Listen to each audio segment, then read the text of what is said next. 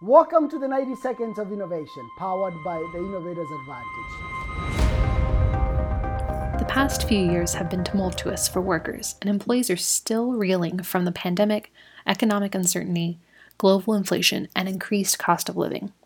Combined with the blurred line between work and home life, employees are experiencing more stress than ever. However, the upcoming holidays can provide a moment of reprieve for workers and could be a strategic opportunity for companies to invest in organizational energy. A company's energy comes from its employees, so if leaders want focused, engaged, and productive workers, they should invest in programs geared towards improved well-being, even when employees are at home or vacationing.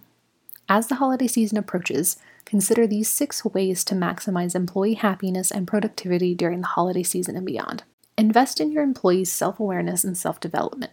The holiday season is a great time for individuals to rest, reset, and reevaluate themselves and their personal goals. Many spend time thinking about the past year and looking forward to the next, perhaps setting new goals or making resolutions.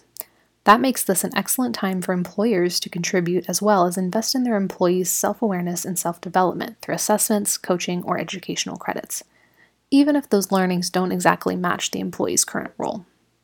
These opportunities will instead make employees feel seen, heard, and valued because they will recognize that the company wants them to learn and grow as individuals.